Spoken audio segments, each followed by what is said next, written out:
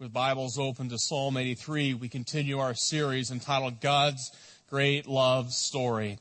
It was my privilege a few days ago to be in the land of Israel for 10 days. And as we just sang that the tomb was empty for he rose, my favorite place, I have many favorite places in Israel, but my most favorite place is to go there to the Garden Tomb and see the place of the skull, see Golgotha on the side of the hill. It looks just like a skull. And there in the garden going to the tomb. And every time I've been many times since the year 2000. And every time I go to the Garden Tomb and we celebrate communion, we celebrate the Lord's Supper right there before the tomb. And right before we leave, we walk down to a hole that had been cut in the side of the rock, the tomb that had belonged to Joseph of Arimathea. And every time I have went there to Israel since 2000, almost 9, 10, 11 times I would say I've been to Israel. Every time I go, I stick my head in the tomb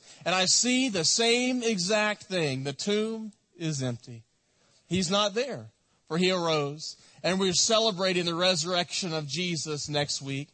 This is a continuation of the series entitled God's Great Love Story. And we're going to see today God's first love of Israel. God had placed another sermon on my heart I had prepared for today, but the way God works and the way God has provided, He has shifted that focus, and I am bringing to you an updated sermon of what God has placed on my heart to share with you today. This love story of Israel we're going to see is ultimately fulfilled in the church of Jesus Christ, but God loves the nation of Israel. Now, I understand that some may be offended by the sermon today. I'm okay with that. I believe that God has given me a message that must be preached, and it must be preached today. Over the past several days, I've been in Israel, and I've seen many things, and I've heard many things that I believe that must be addressed from this pulpit. I'm not going to be political, but I'm going to be biblical. I make no apologies for preaching the truth. No apologies at all. My heart and the heart of Aloma is to be known by what we are for. That's one of our passion points. But this does not mean that we hide behind political correctness. What this means is that we share the truth, but we share the truth in love. And so as I share this morning from God's Word in Psalm 83, I share this out of love, not out of hatred or animosity or a spirit of division. This morning, we're going to see 6 truths that spring out of the text this morning that I believe that God would have us to see today. Please stand in the honor of reading God's Word. Psalm 83. Understand that this is a prophetic psalm. That means this is something that has not yet happened. You can chalk Psalm 83 up with the book of Daniel, the book of Revelation. This is a prophetic sermon of things that are to come. Psalm chapter 83. O God, do not keep silent anymore. Do not hold your peace or be still, O God. For behold, your enemies make an uproar. Those who hate you, that you have raised their heads. They lay crafty plans against your people, Israel. They consult together against your treasured ones, the Jews. They say, come, let us wipe Israel out as a nation. Let the name of Israel be remembered no more. For they conspire with one accord against you. They make a covenant. The tents of Edom, the Edomites, that doesn't mean anything to us today, but Edom is southern Jordan. The Ishmaelites, that's Saudi Arabia and present-day Yemen. Moab, that is central Jordan. The Hagarites, that's Egypt. Gebal, that's northern Lebanon. Amalek, that's the West Bank. Philistia, that's the Gaza Strip. Tyre, that is present-day South Lebanon. Ashur, this comes from the Assyrians. This is present-day Turkey, Syria, Iraq, and Iran. They have all joined. They are the strong arm of the children of Lot. Do to them, O God, as you did to Midian, that's to Sisera, Jabin, and the river Kishon, who were destroyed at Endor, who became dung for the ground. Make their nobles like Oreb and Zeeb, all their princes like Zebah and Zalmunna, who said, let us take possession for ourselves of the pastures of God. O my God, make them whirling dust, like chaff before the wind. As fire consumes the forest, as the flame sets the mountains ablaze, so may you pursue them with your tempest and terrify them with your hurricane. Fill their faces with shame that they may seek your name, O Lord. Let them be put to shame and dismayed forever. Let them perish in disgrace, that they may know that you alone, whose name is the Lord, are the most high over all the earth. Father, we thank you for this psalm. And Father, as we open this psalm and we see 6 truths that resonate for us in these last days from this psalm, Father, speak to us, I pray, in Christ's name. And all of God's people said, please be seated. I reiterate that what we find here in Psalm 83 has not yet happened, but I believe we will see this in our time, in our day. This psalm is a prophetic psalm. The events detailed in this psalm is in our future, but I believe that are being prepared before our very eyes. So many prophecies that are found in God's Bible, in this book, are being fulfilled before us and are showing us and telling us and screaming to us that we are living in the last days. Last week, as I've already told you, I was in Israel for 10 days. Been there many, many, many times. But this time was different. This time we were traveling from Jerusalem. If you've ever been to Israel before, raise your hand if you've been to the Holy Land before. In your mind, travel down Jerusalem, head through the desert of the Negev, and go toward Masada. Remember that trek? Remember how plain it is, how dry it is? You're in a desert. And many, many times I've drove and ridden on a bus from Jerusalem down through the desert, and all of a sudden, as we were driving along, I hear our guide and our bus driver start speaking in Hebrew. I pick up a word here and there, and I know that something is going on. I raised my head. I was reading the scripture. I raised my head. I looked out the window, and your pastor, for the first time in his life, was speechless. Write it down. The pastor had nothing to say. What I saw took my breath away. As we were traveling from Jerusalem to the Dead Sea in the middle of the Negev desert, the only thing that is alive out there are these massive lizards. I don't get out of the bus when we travel through the desert of the Negev. The only thing I've ever seen out there alive, these lizards. I looked around and, well, I want you to see it for yourself. We have a video I took while I was on the bus. And as we show this video, I want you to look, and this is normally brown. It's in the desert. Normally sand everywhere, and I don't know if you can make it out. Our screens are not in HD, but everything is green. The desert has blossomed. Grass as far as the eye could see.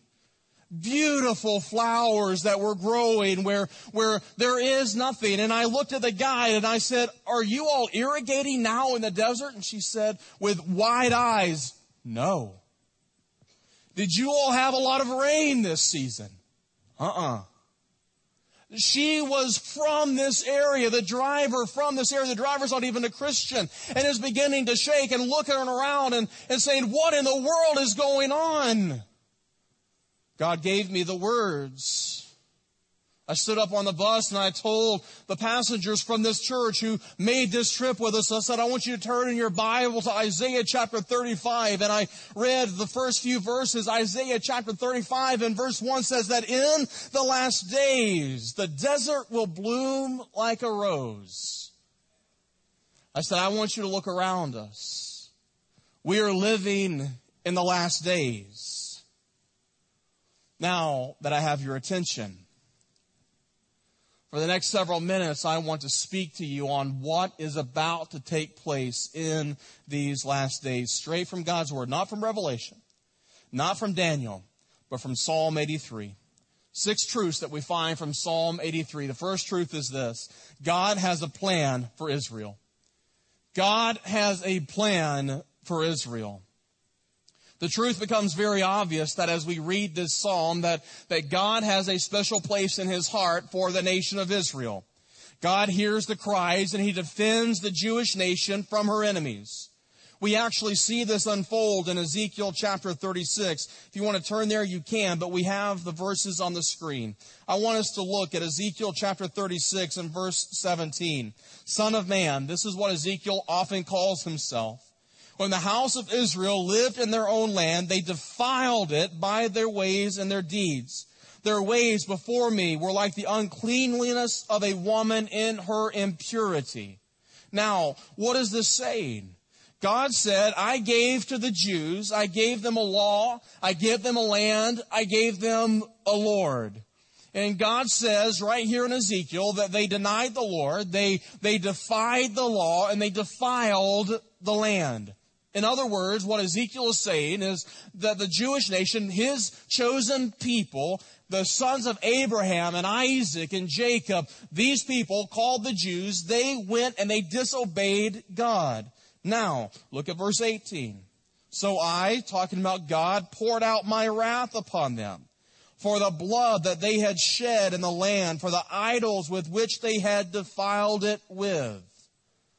So then, understand, this is prophetic as well. This was speaking in the future for Ezekiel. The Jews, they were scattered to the four corners of the earth, but they remained a nation. The Jews moved from nation to nation to nation around the world, but yet they remained a people. This happened to Israel not in the days of Ezekiel, but after the time of Jesus in 70 A.D., what Ezekiel was prophesying took place hundreds of years after he said it would happen. It occurred in 70 A.D. Titus, the Roman general, comes from Rome to squash the Jewish rebellion, and the Bible says that there in 70 A.D., the Jews were wiped out of Israel. There was a remnant that remained, but the Jews began to leave Israel. They left the land of the promise. And for almost 1,800 years, over 1,800 years, almost 1,900 years, Israel was displaced from their homeland, just like Ezekiel said they would. In Ezekiel chapter 36 and verse 18, they would be scattered because they disobeyed the Lord. Now, going back to Ezekiel, look at verse 21. But I had concern for my holy name, says God, which the house of Israel had profaned among the nations to which they came. Therefore say to the house of Israel, thus says the Lord God, it is not for your sake, O house of Israel, that I'm about to act, but for the sake of my holy name. You see what he says here? He said, I'm not acting for you. You guys have turned your back on me over and over and over again. I'm about to act not because of your name, but because of my name. He goes on to say in verse 23, and I will vindicate the holiness of my great name, which you have profaned among the nations, which you have profaned among them. The nations will know that I am the Lord, declares the Lord God, when through you I vindicate my holiness before their eyes. I will take you from the nations. Don't miss this. Verse 24. This happened in some of your lifetime. This occurred, and we're seeing this take place right now. Ezekiel 36. I will take you from the nations and gather you from all of the countries and bring you back into your own land. This happened May 14th, 1948. May 14th, 1948, for the first time in any of our lifetimes, the Jewish nation now has a country that they can call their own. From the east and the west and the north and the south, the Jews began to return back to the land of promise, the land that God had given to Abraham and Isaac and Jacob, the land that Moses was about to walk into, the land that Joshua conquered back that was given to Abraham. God brought them back before our very eyes, just as exactly as he said he would do. Now let's continue to read. Look at verse 25, Ezekiel 36. Verse 25, I will sprinkle clean water on you, And you shall be clean from all your uncleanliness, and from your idols I will cleanse you. The Jews, they're going to come to know Jesus Christ. This is yet to happen. This verse, verse 25, has not yet happened. But in the margins of your Bible, if you have your Bible open to Ezekiel 36, verse 25, I want you to write out from that Romans 11:25.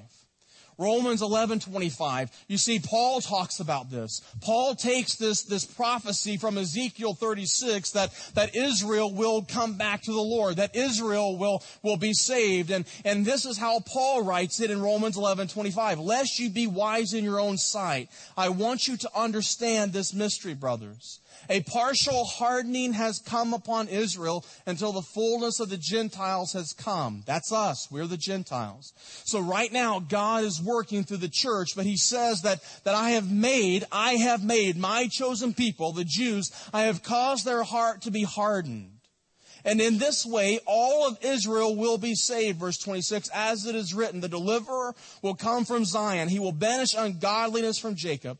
And this will be my covenant with whom I take away their sins. Now, in the margins of your Bible, I also want you to write down Revelation chapter 7. Because you see, I will never see this take place. As the church, if you are saved, you will never see Romans 11 and Ezekiel chapter 36, verse 25 take place. We will be raptured out. The rapture happens in Revelation chapter 5. The church is caught up and we are taken out of this world before he brings the judgment upon the world. But it's in Revelation chapter 7 where we find the 144,000 Jews. Have you heard of this before? The 144,000. That does not mean that there's literally 144,000 Jews walking around. How do we come up with the number 144,000? Well, read Revelation chapter 7. It's 12,000 from each of the 12 tribes. This means, what is 12 in the Bible? 12 means complete. So what we find in Revelation chapter 7 is the fulfillment of the prophecy that was first given by Ezekiel that Paul echoed in Romans chapter 11. And then it happens in Revelation chapter 7 when the nation of Israel finally, their hearts are no longer hardened and God speaks into their life and they receive Jesus Christ as their Savior and Lord. That's the reason we should, as Psalm 122:6 says, pray for the peace of Jerusalem. You know why? Because God is not finished with the Jews. God loves the Jews. You say, Pastor, do you love the Jews? I love them with all my heart. And I pray for them. And I pray for the peace of Jerusalem. The first truth that we see is that God has a plan for Israel. Truth number two, God is the one who is hated. Now I want you to listen to this point. I want you to tune in and not tune out until, for the remainder of the sermon, but listen to what the Lord says. God is the one who is hated. Notice in Psalm 83 verse 2, your enemies, those who hate you. It's not about the land. Why is it that people hate Israel? It's not because of the land. Why is it that people hate America? It's not because of our land. It's not because of what we've done. The reason why the world hates Israel and they hate America is the same reason. You know why? They hate our God.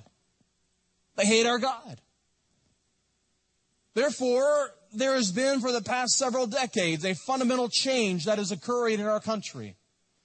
Whether you believe it or not, this change has not just happened in the past 8 years. This is something that has been in the works for decades.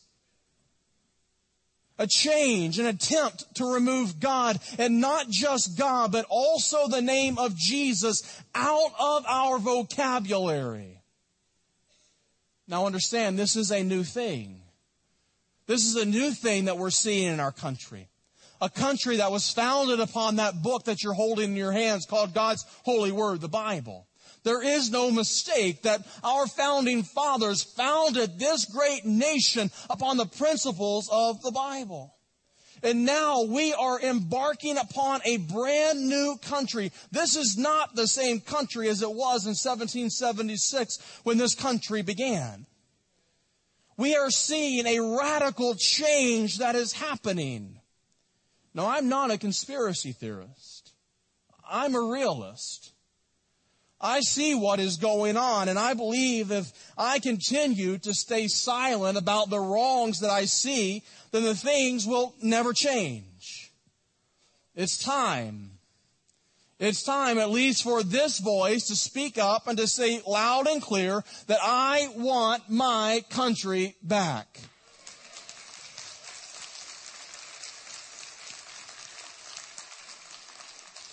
What needs to be addressed is why we feel a reason in our country to be sympathetic and believe that every voice must be heard and heeded. This way of thinking is what has caused our country to be in the problem in which she is in now. The problem with America is not her foundation. Her foundation is solid. The problem with America is we believe that everyone is entitled to a seat at the table. That doesn't work. It never has. It never will. We can have equality. Listen to me very clearly. We can have equality without changing our fundamental core. Do you see what I'm saying? We can have equality without redefining the definition of marriage. Marriage is between one man, one woman, period. Period. Listen. Now listen to me. People in this country have the right in this country to have whatever sexual preference they want to have. You have the right in this country to believe in whatever religion you want to. And I am fine with that. You have that freedom. That's the definition of freedom. But what becomes problematic is when the bedrock, when the foundation, the very core is changed. We must stop changing the foundation. When the foundation becomes rocky and the foundation becomes cracked, what are we going to stand on? Marriage. Marriage is under God. Marriage is a union that is ordained by God, not by government. The state in which we live, the state of Florida. The state of Florida says that two men in the eyes of this state, two men can be married. So in the eyes of the state, two men can be married. But listen to me, in the eyes of God, two men can never be married. Marriage is not given by government, it's given by God. What needs to be addressed is the whole nation that we have killed in the name of women's choice. 55 million abortions in this country since Roe v. Wade. The vast majority, can you wrap your mind around 55 million? 55 million abortions happening because the pregnancy, the majority of these abortions happened because the pregnancy was deemed unwanted. Now we hear the leaders of this country supporting countries like Iran and Iraq that harbor terrorists, paving the way for them to have nuclear weapons. Did you by chance hear the Prime Minister of Israel, who, yes, won the election despite the efforts of some in this country? Did you hear what he said? Did you hear what he said? He spoke to this country, and we need to hear what he said. Iran is not our friend, is not our ally. What do you think this country that is hell-bent on destroying Israel and go out on the streets of Iran and you're going to hear them say, death to America, death to America. What do you think they're going to do if their hands got a hold of a nuclear weapon? And all this time we have forsaken our greatest ally, our closest ally, the only democracy in a whole land full of people who hate us because of our God. And we have forsaken the only country there that actually was an ally and a friend and supported us in the nation of Israel. We've turned our back on them. our country, our leaders, from the president to the vice president, and yes, I pray for both of those men. But it doesn't just stop with them. It also goes to the Senate and it goes to the House of Representatives. All of these men and women had better understand that our foreign policy with Israel must be as allies and friends. In Genesis chapter, do you believe in the Bible? Do you believe that God's word is true? Do you believe that when God says something, then that is very important? In Genesis chapter 12, God is speaking, and He told Abraham, He said, you're going to be a father of many nations. And He said, I will bless those who bless you, and I will curse those who what? Do you believe that? You see, God's word doesn't change, does it? The God of Abraham, Isaac, and Jacob is the same God of Peter, Paul, and Mary, and John. And what He said in Genesis chapter 12 rings true today. What we find there in Genesis chapter 12 is God's 4,000-year-old foreign policy with the nation of Israel. The nations that have blessed Israel have been blessed. The nations that have cursed Israel have been cursed. How many Philistines have you had lunch with? Where's Assyria now?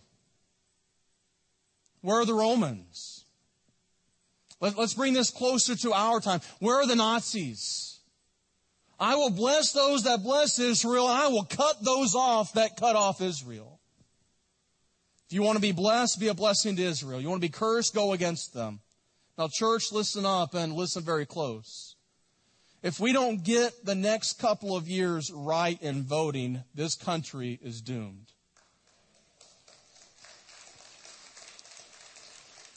This is not about electing, and listen to me very clearly, this is not about electing a Republican or Democrat. It has nothing to do with that.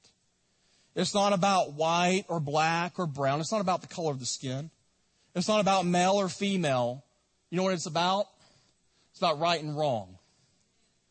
It's about truth and justice. No politician can be our savior. Did you hear me? I'm not endorsing a candidate here. No politician can be our savior. We need God to intervene. We need God to bring revival upon this land. We need God to heal this land. We need the Holy Spirit of God to fill this land. The world hates Israel. But not only does the world, Psalm 83 tells us, if you turn back over to Psalm 83, it's more specific than the world. In Psalm 83, what we found, and I gave you where those places are in our present day on your map. Every nation that surrounds Israel is found right there in Psalm 83. You see, not only does the world hate Israel and the world hates America, but the Muslim nation hates the world, or hates Israel and hates America. 4 days ago, the group that went from Aloma Church, we stood on Temple Mount in Jerusalem. The place where the third temple is going to be built. The place where you've seen the picture of Jerusalem, the Dome of the Rock and the mosque, Al-Aqsa Mosque. And the first thing, I've been on that Temple Mount many of times. I've walked by Muslims many of times. But the first time that this has ever happened to me 4 days ago. Our group of Christian Americans walked on Temple Mount, and as we walked by a group of 30 or 40 men and women, they began to cry out, Allah Akbar, Allah Akbar. That's the phrase that these Muslim terrorists use right before they blow themselves up. Now, why would they say that? Why would they see a bunch of Christian Americans, and why would they begin to chant out in unison for literally 10 minutes until we left Temple Mount? Why would they be crying out, Allah Akbar? Because we're American Christians and they hate our God. They hate the Jewish God. They hate the Christian God. Jews and Christians have been killed by the millions by the Muslims. Don't listen and don't believe everything you hear in the news. Today in Iran, you want to know how free it is to live in Iran? Christians must register in the country of Iran with the government. They must make a vow. They must make a vow to never attempt to convert a Muslim to Christianity. They're not allowed to worship publicly. If you're caught worshiping in a house church in Iran, you're imprisoned and executed. In 2008, the Iranian dictator signed into law that any Muslim who converts to Christianity will receive the death penalty.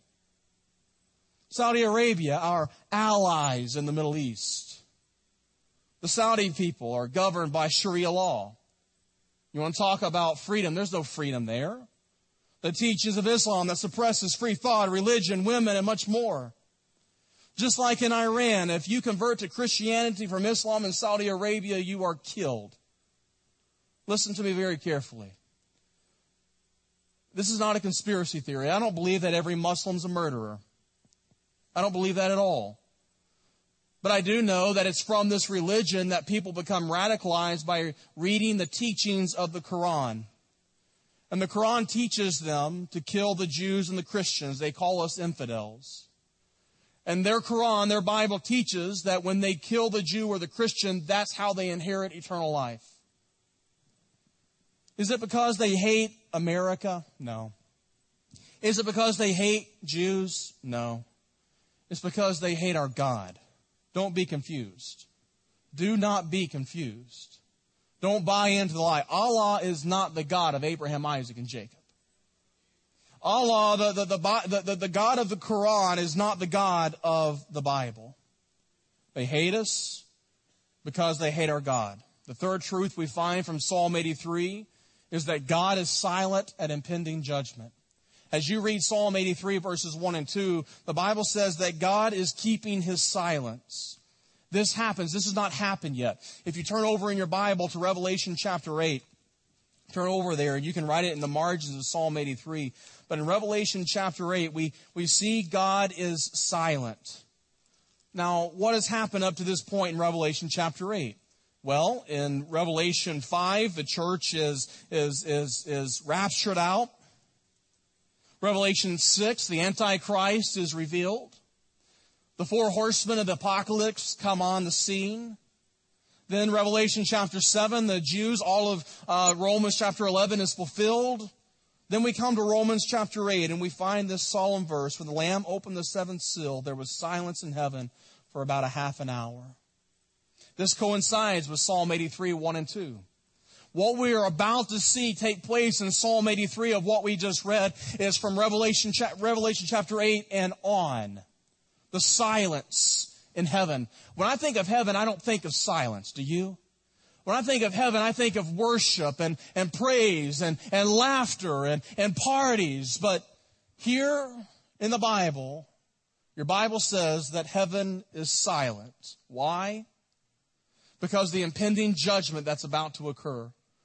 This world is about to experience hell on earth. And God is silent. This is the truth that we see. God stays His hand. God's in control. God is sovereign. God is the one who has got all of this taken care of. But God has chosen in that time to remain silent for just a moment. Fourth truth that we see is that God allowed the nations of the world to surround Israel. In the book of Revelation, as we see in Psalm 83, the nations of the world surround Israel for the battle of Harmageddon, or as we say in English, Armageddon. Interestingly enough, in Psalm 83, we don't see all the nations of the world. We only see modern-day Muslim countries. Egypt, Jordan, Lebanon, Iraq, Iran, Saudi Arabia, Turkey, and so on. These countries, as verse 5, right now, these countries in our day are separated. But in this day, in the coming day, the Bible says, your Bible says, look back at it, Psalm 83, verse 5, they come together in one accord. They conspire in one accord against God. They make a covenant with one another. Sound familiar? The Antichrist is going to come and he's going to make a covenant with the nation of Israel for 7 years. The first 3.5 years, he upholds that covenant. But in the last 3.5 years, the Great Tribulation, he breaks that covenant. What we will see, what's happening right now in our time, unfolding before us. Open the pages of the newspaper, look online and read what is happening there. It's right out of God's Word. Do you see it? Why is it that all of these Muslim countries are forsaking democracy and going to theocracy? Why is it? It's preparing the way for the caliphate. It's preparing the way for the Antichrist to come. At some point in the future, Psalm 83 verse 5, Revelation chapter 6 says that a leader is going to emerge and he is going to rule a united, a unified Muslim country. And not just the Muslims, but the whole world. The direction of this leader, maybe he's European, maybe he's Arab, I don't know. But he's going to unite the whole world, and yes, even America is going to join. You say, our country is going to turn our back on Israel? Have you seen the news the past couple of weeks? The only reason why I believe that God so blesses our country is because of the remnant that is here that's praying for the peace of Jerusalem. I believe the only reason why God has continued and has not caused America to fall like Sodom and Gomorrah is because of you and I who are on our knees praying that God would stay His hand. Now, what's going to happen when we're raptured out, when we're taken out? America is going to join in with all of the other world powers. Join in with this world dictator and come against in the Valley of Megiddo to make war with Israel. You say, how large is the Valley of Megiddo? I wish that every one of us could go to Israel and you could stand on Mount Carmel. The Valley of Megiddo, the Kidron Valley goes from north of Israel. It splits Israel, the country of Israel, right in half. It starts in the very top and goes all the way to the very bottom. So it is here where the final battle, in the nation of Israel, where this is going to take place. Not only the Muslim nations, but the nations of the whole world are going to come. The fifth truth that we find from Psalm 83 is that God brings decisive judgment. In Psalm 83, verse 9, the psalmist asks God to bring decisive judgment as He did to Midian. What did God do with Midian? We don't have time to turn there, but in Judges chapter 6, it's about Gideon, how God defeated the Midianites with only 300 soldiers. When the whole world is approaching Israel, Revelation chapter 20 verse 9 says that when God comes with the church and the battle of Armageddon takes place, all of the world is going to be there with their nuclear weapons and everything else. And Jesus is going to come on the scene, and it's going to be just like the battle that happened in Midian. God did not lose one. Gideon did not lose one of those soldiers. Not one of those 300 coming against the thousands that they were fighting. They did not lose one soldier, and that's going to be just the way it is. Go back and read Revelation chapter 20 and verse 9. When Jesus comes with the church, there is a decisive victory. God will not lose one hair off the head. The sixth truth that we find, God's victory is to display His glory. Look back at verse 18 of Psalm 83. That they may know that you alone, whose name is the Lord, are the most high over all the earth. We see this in Revelation 21, verses 1 through 4. Again, we don't have time to go there. You can experience God's victory right now, friend. You see, we have the playbook. We have the manual. As I've been opening God's Word, and this is just a sliver. This is just a sliver of Bible prophecy, of God's love story that He is saying to us from the Old Testament, telling us of His great love for us. This is just a little sliver. We could open up and we could spend years talking about Bible prophecy and how it's being fulfilled before our very eyes. But what we find right here is God shouting from the rooftops, I love you. I love you. My intention here is not to scare anyone. If I could talk you into heaven, somebody else could talk you out of heaven. My purpose here is to remind the saints that God loves us, that God is in control, and God has got this. But it's also to sound a warning that if you're here today and you do not have a relationship with God through the person of Jesus Christ, you're lost and you're going to experience hell on earth. I'm out of time, but I need just a few more. Can I have a few more minutes? I want you to turn your Bible to Matthew chapter 21. And I'll close with this. Matthew chapter 21. This is when Jesus curses the fig tree. You remember the story? Have you ever wondered why Jesus, when he came in on triumphal entry on Palm Sunday, on this day that we're celebrating today, have you ever wondered why he cursed that fig tree? Well, let me tell you why. Matthew chapter 21, verse 18, in the morning as he was returning to the city, he became hungry, seeing a fig tree by the wayside. He went to it and found nothing on it but only leaves. Fig tree in the New Testament and even in the Old Testament is representative of the nation of Israel. He saw only leaves, and he said to it, "May no fruit come from you again." The fig tree withered at once. When the disciples saw it, they marveled, saying, "How did the fig tree wither at once?" And Jesus answered them, "Truly I say to you, if you have faith and do not doubt, it will be not only do what has been done to the fig tree, but even you can say to the mountain, be taken up and be thrown into the sea." Okay, you know the story? The fig tree, we encounter the fig tree in Jesus later on in the story before the cross. I want you to look over and I want you to see it in Matthew chapter 24 and verse 32. These are related. So he curses the fig tree. Remember, the fig tree was not producing figs. It was not producing leaves. This is symbolic of the nation of Israel. And so the nation of Israel was cursed. God hardened the heart of the Jews. Now, notice what he says here in Revelation 24, verse 32. From the fig tree, learn its lesson. As soon as its branches become tender and put out leaves, you know that summer is near. So also, when you see all these things, you know that he is near. He's at the very gates. Truly I say to you, this generation will not pass away until all of these things have taken place. Do you see what he's saying? The nation of Israel will be cursed, will be cut off, will be left dead. He cursed the fig tree. But he said that the fig tree is going to sprout again.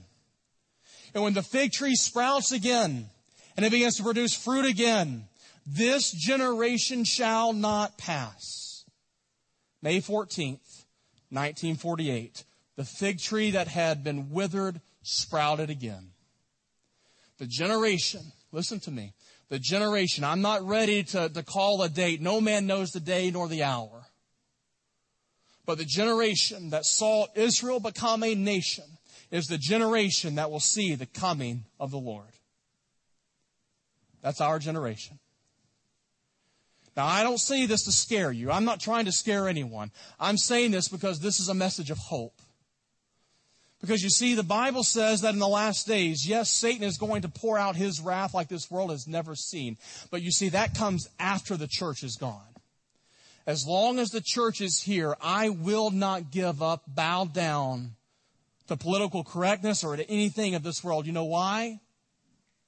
The prophet Joel says that in the last days, he's going to pour out his Spirit. He's going to pour out his Spirit like this world has never seen before. So you see, this generation is not lost. I have hope for this generation. And I don't know about you, but I want to be the church of Jesus Christ that does not miss the coming revival. I want to see God pour out his Spirit on this world like he has never done before. You see, this is the generation of hope. This is our generation. Yes, it was our generation that saw the world come and become like it is today. But this is also the generation that is going to see the greatest revival that the world has ever seen. In church, we need to be ready. Christian, you need to be ready. Sir, ma'am, student, you need to be ready. Right now, I call you to salvation. The Bible says today is the day of salvation. It is time to stop playing games with your eternal future. And it is time to place your faith and trust in Jesus Christ, for he alone can save you. And when you come into salvation, it is time for you to step up. Let your voice be heard. Speak the truth. Speak it in love. Speak it in love. Stand on God's word. Pray. Fast. Hide God's word in your heart. And trust me, upon God's word, he will pour his Spirit out upon you. You will be blessed as an individual. Your family will be blessed. And your church will be blessed.